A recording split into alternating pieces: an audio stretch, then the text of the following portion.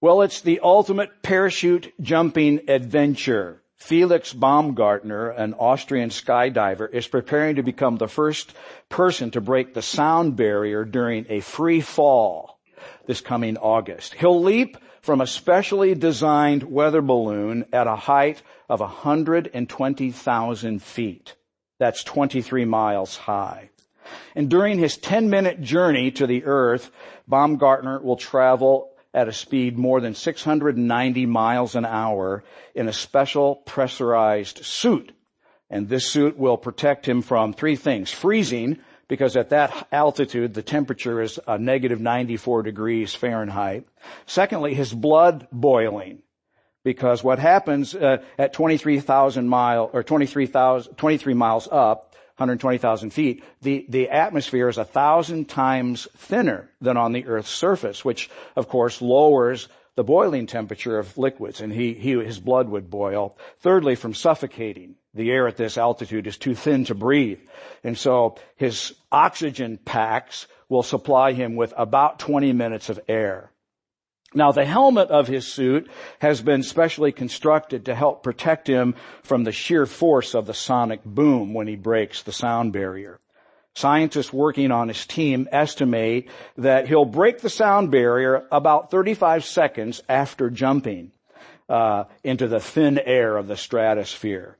And then after about 5 or so minutes of free fall, Baumgartner will open his parachute at an altitude of about 5,000 feet and hopefully land safely back on the Earth. Now, the supersonic skydive is not without its serious complications, as you may imagine. The greatest danger is going into a spin, which you cannot control, in which case he would black out. The equally threatening menace is suffering a concussion when he breaks the sound barrier. Now, why would anyone consider jumping out of a balloon at 23 miles high with such incredible risks? Or for that matter, climbing the second 7 summits. That's the second highest peak on all 7 continents, which mountaineers and climbing experts tell us is the most severe mountain climbing challenge. Or bungee jumping over the Royal Gorge, or trekking solo across the Antarctic. Why do people do these things? Well, you have to say, probably at some level for the sake of adventure. Right? We're all born with this God-given sense of discovery and adventure. It's what we all have as a capacity to imagine what is possible, what we could do. That's why children are prone to play and create and make believe. Now, as we mature into adulthood, we tame and we throttle this sense of adventure, but it's still there in all of us in various sizes and in various packages. It looks different in all of us, but it's what draws all of us to create and to tinker and to dream and to love a good movie or a good book, or to have a hobby or paint or collect things or start a new business or design a new home or grow and take a class. It's what's inside all of us. And it's in that spirit that today we're launching our church family's 40-day adventure, Finding Real Life. We're entering a season of discovery and growth and change in order to more fully experience the real life that Jesus said He desires for us to have.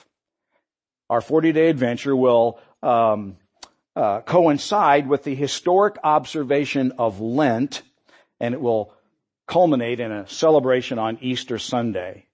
And my hope is that our 40-day adventure will become an annual high water mark for our church family. So let's pray together.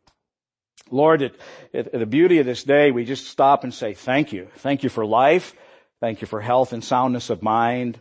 Thank you for your favor in our life that we experience in so many ways. Our Father in heaven, we bless your name. We bless your name for the forgiveness that comes through Christ's death and resurrection. We bless your name for the power and presence of the Holy Spirit, your gift to the church, the down payment that promises everything you said will come to pass. We bless your name for healing and health. We bless your name for freedom from the curse of the law and your favor in our life. And we bless your name for the future that Christ offers for an uncertain future. Thank you, Lord. We bless your name. We pray the prayer you taught us to pray. May your kingdom come. May your will be done. Lord, today, even as we see the early signs of winter transitioning into spring, when nature bursts forth with new life, we pray that we in these 40 days may experience renewal and expectation, fill our lives with hope and promise in your name. Amen. I grew up in a very conservative Anabaptist church tradition, and I never heard the word Lent. Didn't know what it was. I just thought it was always a little strange that my neighbors, the Dooley brothers, who were very good Catholics, always gave up lifesavers at this time of year. I had no idea what that was all about. In the last several decades, I have come to understand that in the historic and liturgical churches, that Lent is actually a 40-day period of identification with Christ in his humility, his suffering, his grief, and his death. And that it concludes with a celebration of his resurrection and new life on Easter. And so our 40-day adventure will coincide with Lent. Now, various traditions count the 40 days slightly differently. And in most cases, the 6 Sundays of Lent are not considered as part of the celebration. They don't count towards the 40 because they are mini Easters, mini celebrations. If you begin your celebration of the 40-day adventure this coming Ash Wednesday, when liturgical churches actually inaugurate Lent with the putting of ashes on the forehead, ashes that traditionally come from the burning of the palm branches from the previous year's celebration, then you will celebrate 40 days of adventure minus, not including the 6 Sundays, and it will conclude on Easter Sunday, April the 8th. And now we're not advocating the non-Catholic tradition of Fat Tuesday and Mardi Gras, which really were, at their core, started because people were going to party on as they prepared to sacrifice during the fasting of Lent. That's where those traditions started, although we can't give the Catholics credit for that. Now, I'm not a superstitious person. I don't embrace what some call magical thinking, nor do I believe that certain rituals, practices, or behaviors cosmically influence the results of certain outcome of events. But I do recognize that certain numbers are significant. And the number 40 is one such prominent number in the Bible. For instance, 40 days of rain 40 days and nights of rain in the great flood of Noah. The 40 days and nights that Moses spent in the presence of God on 2 occasions on the mountain. The 40 days of scouting the promised land, and then the 40 years of the Hebrew people wandering in the wilderness. There's the 40-year reigns of Kings David and Solomon. The 40 days and nights that Elijah the prophet spent fleeing from Jezebel. The 40 days of repentance that the reluctant prophet Jonah offered to the city of Nineveh. 40 days of fasting and temptation by Jesus in the wilderness prior to his ministry. Tradition holds that Jesus was actually in the tomb for 40 hours, parts of 3 days. And then the 40 days of post-resurrection appearances by Jesus. Now, I don't know all the ramifications of the number 40, but I would be safe to conclude that it is certainly significant, right, in God's economy. And I think it warrants our cooperation. So what are we expecting in these 40 days, our 40-day adventure?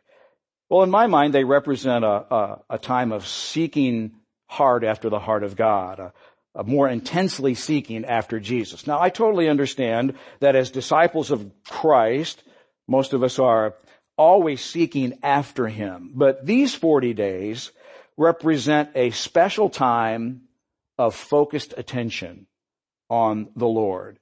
Kind of a going up on the mountain and experiencing His presence as Moses did kind of season. And my expectations are rooted in 3 cornerstone prayers that I'm going to encourage all of you to pray as well. The first prayer is for ourselves, that will actually discover and experience Jesus in more powerful ways. I want to draw closer to Him. I want to hear His voice more clearly. I want His word to speak into my life more powerfully. I want specific answers to some prayers that I'm praying. And I want to be changed in perhaps small and seemingly insignificant all the way to large and dramatic ways. I want to be changed. So I'm praying for very specific breakthroughs in my own life and in the lives of the people that I love and care for. If you're part of our church family, I'm praying for you every day. Your name is on this card, and I pray over it for a breakthrough in your life. And if you'd like, you could record what your breakthrough is on your Get Connected card. And over these 40 days, I'll join with you in praying for a breakthrough. So, prayer. Secondly, a prayer for our friends, that the Holy Spirit would touch what I'm calling my 5 friends. Now, I want to introduce you today to the concept of my 5 friends. Research shows us that anywhere between 75 to 90% of the people who choose to follow Jesus do so because they were significantly impacted by a personal relationship with a genuine follower of Christ, as opposed to watching a television program or reading a book or attending an event, hearing a sermon, watching Christian TV or something like that. Now, it's not to minimize those. They have their place. But it is to say that the overwhelming majority of people that eventually decide to become Christ followers do so because they were impacted by people like you and me who pull alongside and develop a relationship with them. So, as part of cultivating relationship with my 5 friends, I'm going to commit to pray for them by name. They're largely unchurched as far as I know. And for your My 5 Friends list, maybe some of you already have them, wouldn't have called it that, but people that you pray for on a regular basis, we're now just giving it a name. I would suggest that you identify 5 friends that, as far as you know, are unchurched and for whom you know that no one else is really praying to see the kingdom of God come into their lives. Pick them from your 3 worlds, where you work, where you live, and the relational orbit in which you travel. The 3 worlds that we've talked about so regularly here. Pick 5 people, as the Spirit might direct you, for whom it's not likely that anyone else is actually praying. And so that's the second cornerstone prayer. The Holy Spirit may, as you pray for your 5 friends, actually inspire and prompt you to invest in their life in some particular way over these 40 days, or to include them in your sphere of activity, or you may even invite them if the occasion would so present itself for an Easter celebration, because even unchurched people are more likely to receive an invitation to attend an Easter celebration in our culture. So for our friends, for ourselves, for our friends, and thirdly for our church and community, that God's kingdom would come into our church family and into all the various communities that are represented here in Peoria and Dunlap and Morton and East Peoria and Chillicothe and Washington and Eureka and others. That we would see God's kingdom come. Just as a for instance, I'm praying for new jobs in our church family. I'm praying for better jobs. I'm praying for favor on the jobs that you've already got. I'm praying for God's love to break into our community, where the spirit of legalism and religion and distorted perspectives of what Christianity really is all about seem to often be the stronghold. People have ideas what they think Christians really are. Now, I can tell you're all looking very intently at that picture right there, so let me just comment about it. It was a snapshot of, I think, the first or second night that we gathered in this building on Sunday evenings last year. as our church family was just beginning to emerge. And if you don't see your mugshot in that picture, it's because maybe you weren't here with us that night. Because I think everybody that was present had their picture there. And so we'll do this like regularly, so that next time we put a picture up like that, your picture can be included in the shot. Even if you don't consider yourself part of our family yet, that's fine. And so over the years, that'll benchmark our growth as God blesses us. So that was, I think, the middle of November of last year. So 3 cornerstone prayers anchor our expectations in our 40-day adventure. Now, our 40-day adventure is also going to be accompanied by a study in the 4 Gospels that will help us more fully understand what is this real life that Jesus said he came to give. We'll preach a series of 6 sermons followed by weekly discussions and application in our small group. Now, if I were to ask you the question, what did Jesus come to do? We'd entertain a number of answers. Things like, to seek and save the lost, to create the church, to show us the way to heaven, to provide moral and spiritual instruction, to do the will of God who sent him. And all of those would be great answers if they were what you were thinking. But I would say that none of those answers is quite large enough to fully encompass what Jesus said his real purpose was. I believe the larger story of the Bible will show us that Jesus came to actually bring the real life of his kingdom to the earth. Turn with me real quickly to Mark chapter 1, verses 14 to 15. In this gospel, we see the inauguration of Jesus' ministry with this announcement. Mark 1, 14 and 15. Jesus went into Galilee where he preached God's good news. The time promised by God has come at last, he announced. The kingdom of God is near. Repent of your sins and believe the good news. Now, Dr. Luke gives us his view of this inauguration of Jesus' ministry in the 4th chapter of his gospel, Luke 4, verses 18 to 19. He quotes, Jesus is quoting Isaiah the prophet, and Luke records that the Spirit of the Lord is upon me, Jesus said, for he has anointed me to bring good news to the poor. He has sent me to proclaim that captives will be released, that the blind will see, that the oppressed will be set free, and that the time of the Lord's favor has come. So God's good news, otherwise called the gospel, is that the kingdom has come.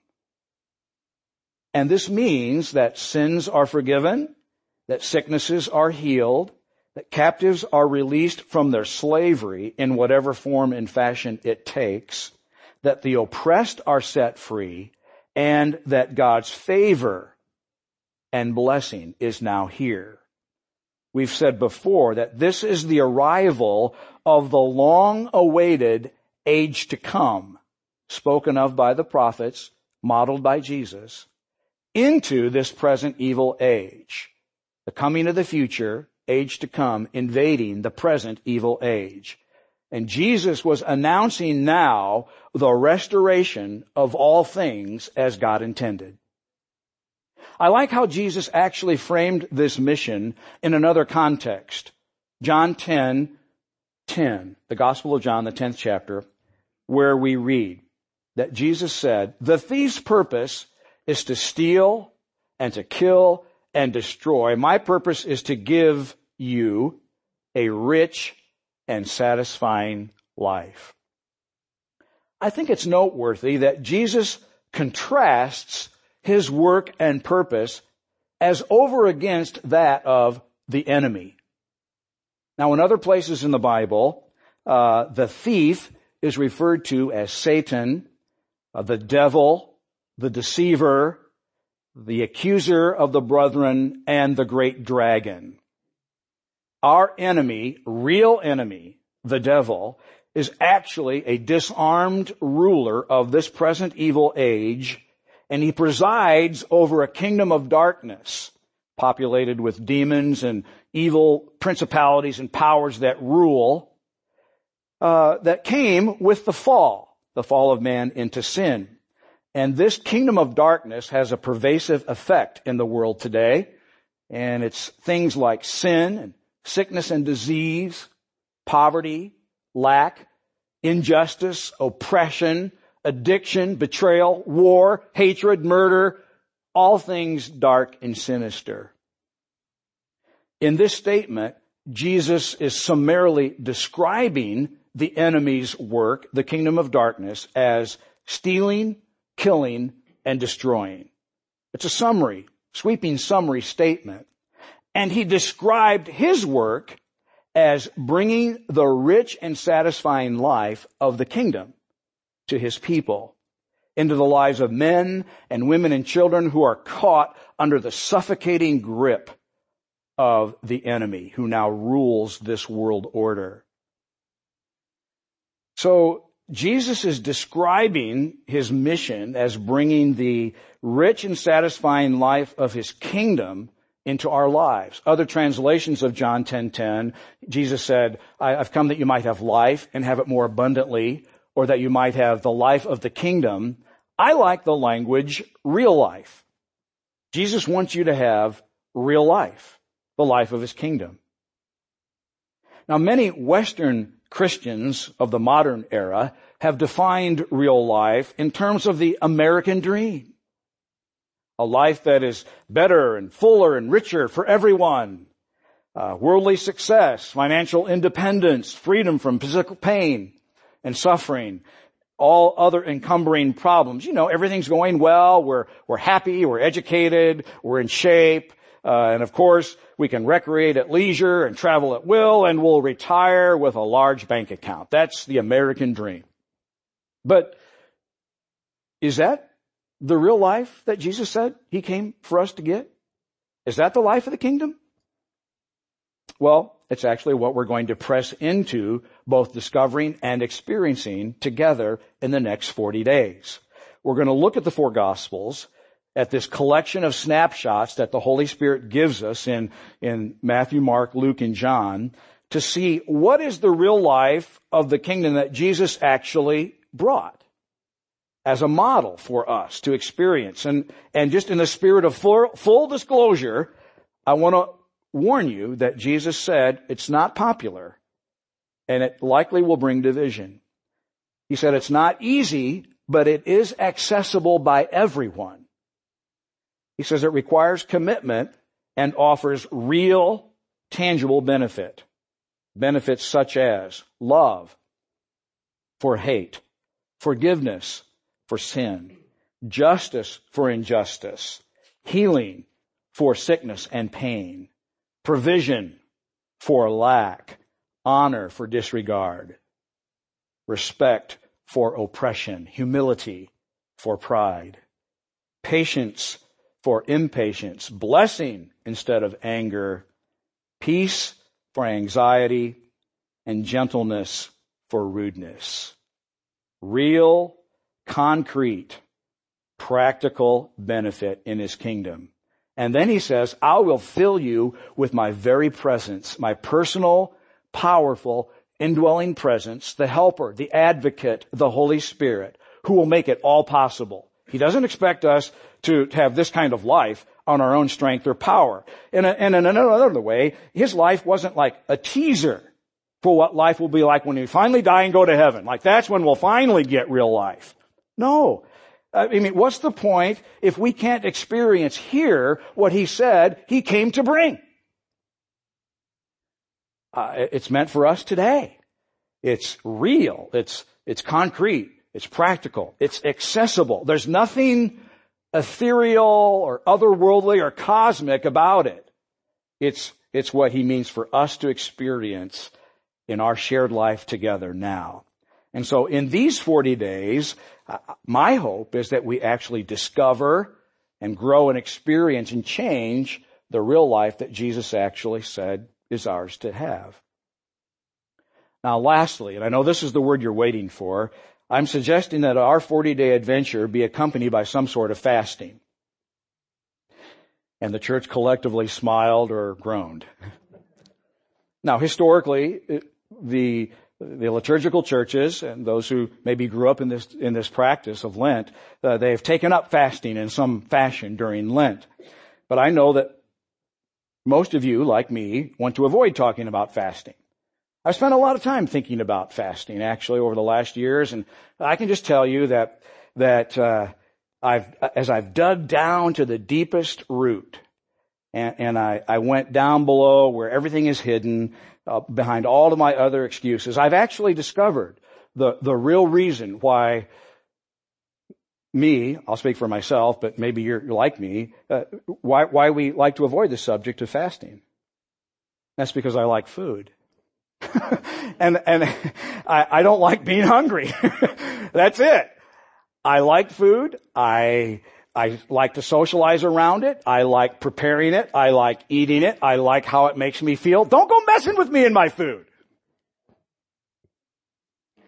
But actually, the Bible has a lot to say about fasting.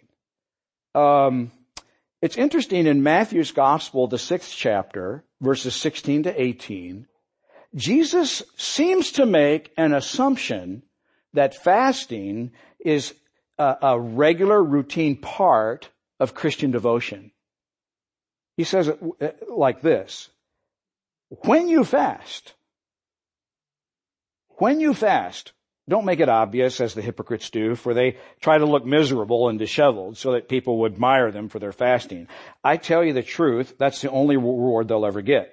But when you fast, comb your hair, wash your face, and then no one will notice that you're fasting except your Father, who knows what you do in private. And listen to this: and your Father, who sees everything, will reward you. And so Jesus appeals to the hedonist in all of us. We are to be motivated by a reward, a promise of reward from the Father. It's not just all like altruistic spiritual. No, it's like God sees you, He'll reward you. That was Jesus' promise. So I'm like, okay, sign me up, Lord, as reluctant as I am. Simply put, fasting means abstaining from food for a spiritual purpose. There are two general types of fasts in the Bible. A normal fast is abstaining from food for a specific length of time. Maybe it's a half a day or 24 hours. Maybe it's a 3-day fast or a 1-week fast, or in some cases for a full 40 days. Drinking only liquids, juice and water in this time. Now, we're not talking about taking a ribeye steak or a chocolate cake, pureeing them in your food processor so that you can drink it. That's not in the spirit of the text. No solid foods, only liquids for a special period of time. And then the Bible also encourages people to practice partial fast. That's the second type, where we omit or limit certain foods or activities for a time. For instance, Daniel and his 3 friends apparently ate only fresh vegetables and drank water. It's now popularly called the Daniel fast. John the Baptist refused to eat any fruit of the vine or drink any fermented beverage. And so in a partial fast, you alter your diet, or you may omit a meal for a season. Maybe you skip breakfast or lunch, or go without dinner 1 or 2 or 3 days a week. God may call you to give up caffeine or carbs or meat or something else, snack food. Maybe you should fast foods. Okay. That went over like a lead balloon. Maybe for you it's stimulants like Red Bull or Mountain Dew or whatever, so you just have to ask the Lord what that might be. You alter your diet or you omit a meal for a season. But you could also fast certain activities. For instance, in 1 Corinthians, a letter the Apostle Paul wrote in the New Testament, he indicates that a married couple may refrain from sexual intimacy for a season for a purpose of actually seeking God.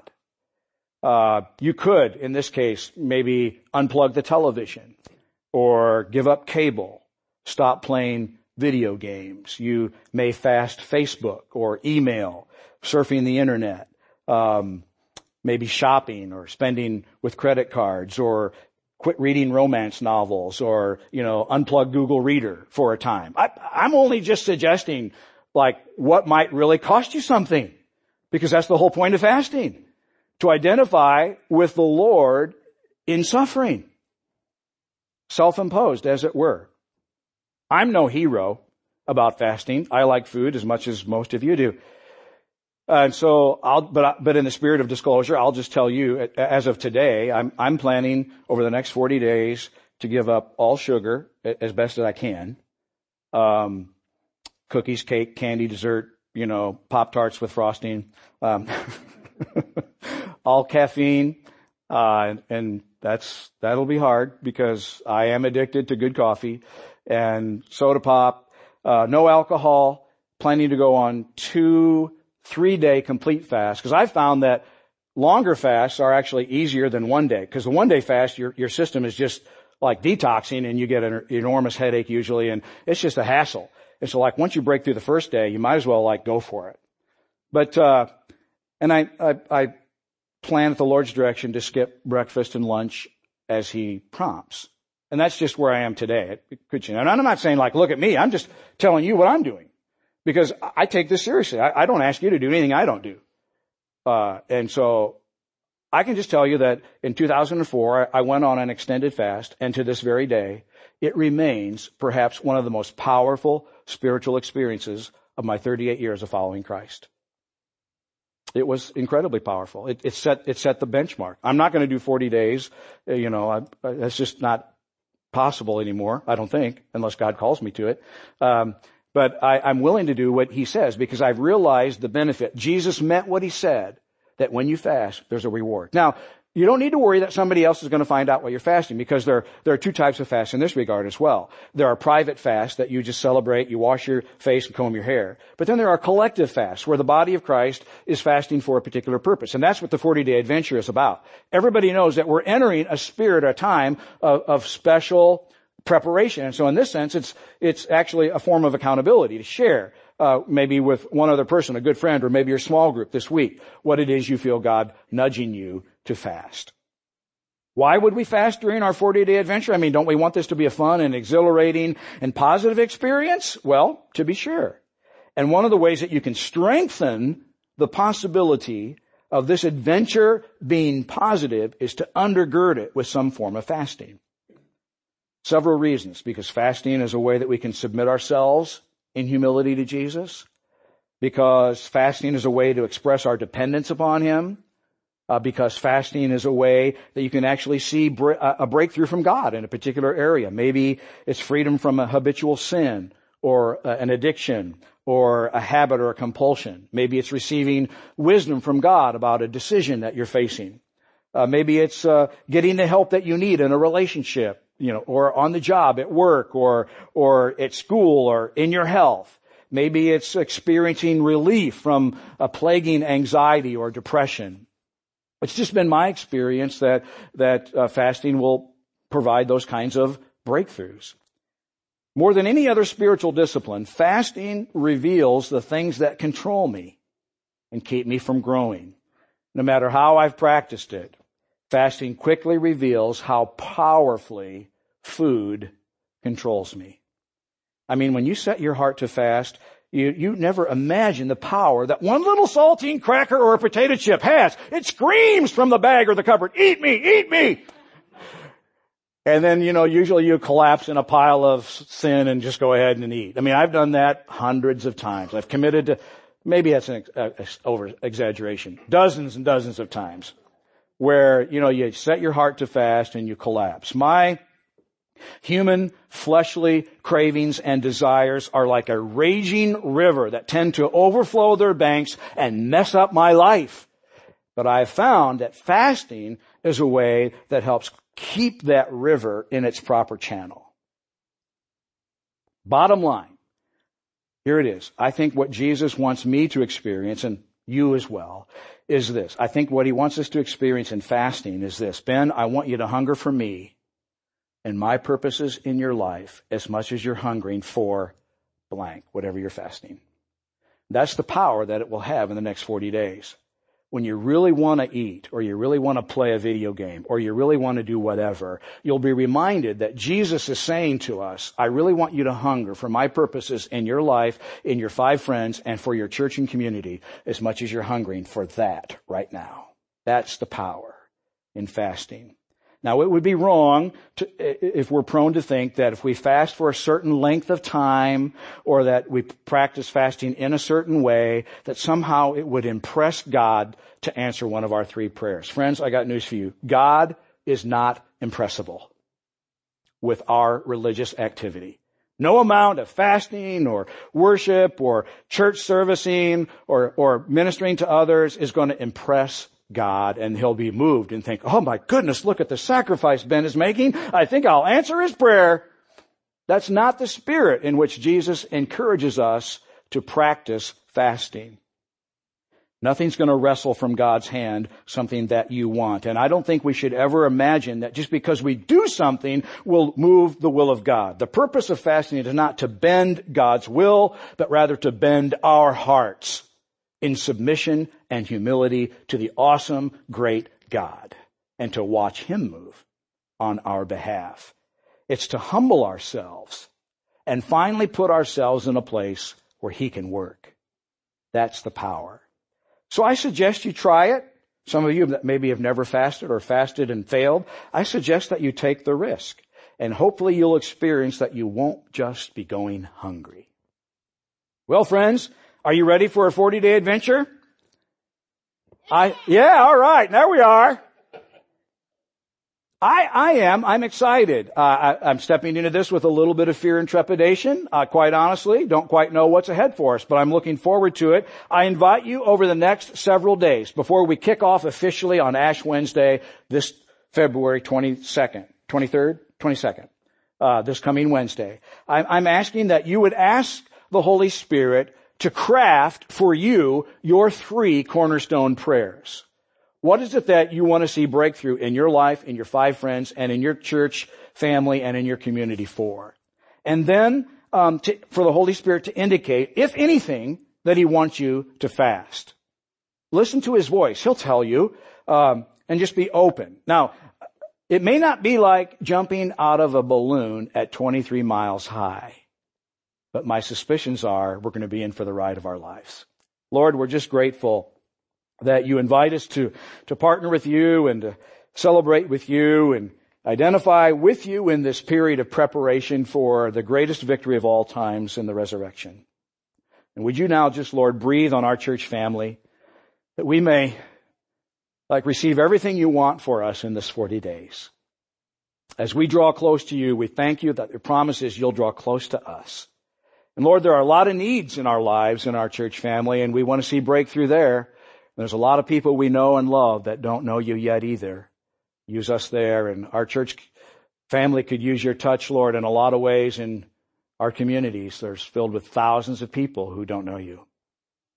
So, Lord, breathe on these 40 days as we offer them to you. And now, Lord, as we give to you our resources in the offering, and we lift our hearts and hands in song and prayer, we pray that you'd receive these for what they are, tokens that our life is fully yours. In your name, amen.